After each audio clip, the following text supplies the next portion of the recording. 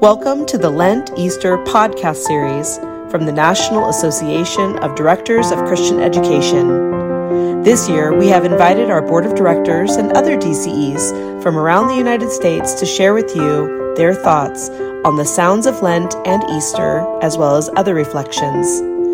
Throughout this season, we ask you to consider the message of our suffering Savior and his road to Calvary. As we journey toward the cross and empty tomb, we pray that you are blessed by these devotions.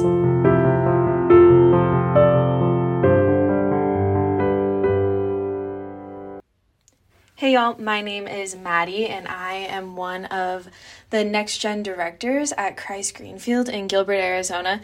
And today for our devotion, I wanted to flip open to Psalm 139. I don't know about you, but I love reading through the Psalms during Lent and just meditating on what God has to say in those words. And Psalm 139 is one of my go-to favorite Psalms.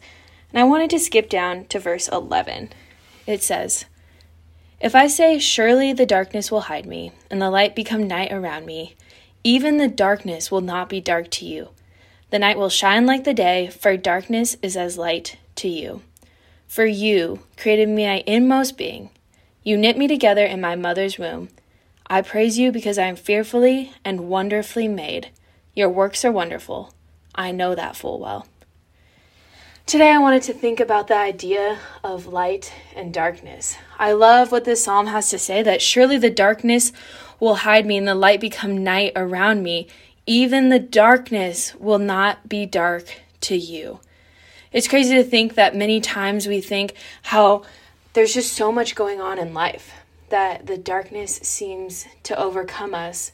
But when I think of a small candle, how much that can light up a large room of darkness, how much can the light of Jesus light up the darkness of our lives and the darkness of the lives of people we interact with each and every day. I just love what this psalm has to say and the reminder that Jesus is our light. There are also people around us. We get to be the light of Christ to other people. And what a joyous opportunity that is during this time of Lent, during this time of reflection.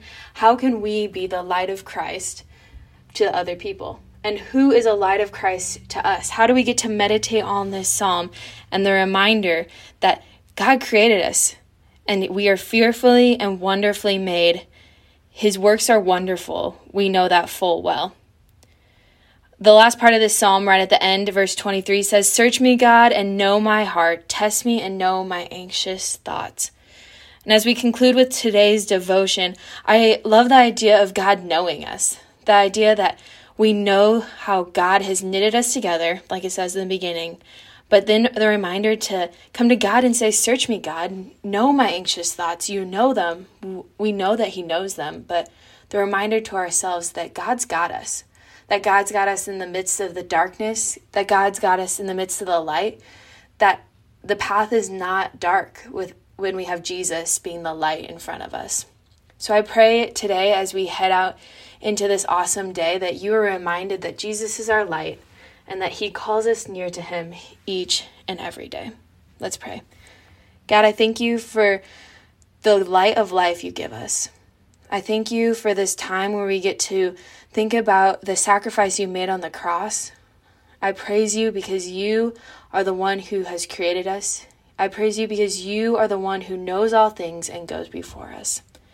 We pray that you give us strength and peace and courage amidst the highs and lows of life. We pray this in your heavenly name. Amen. Thank you for listening to this week's Lent Easter podcast.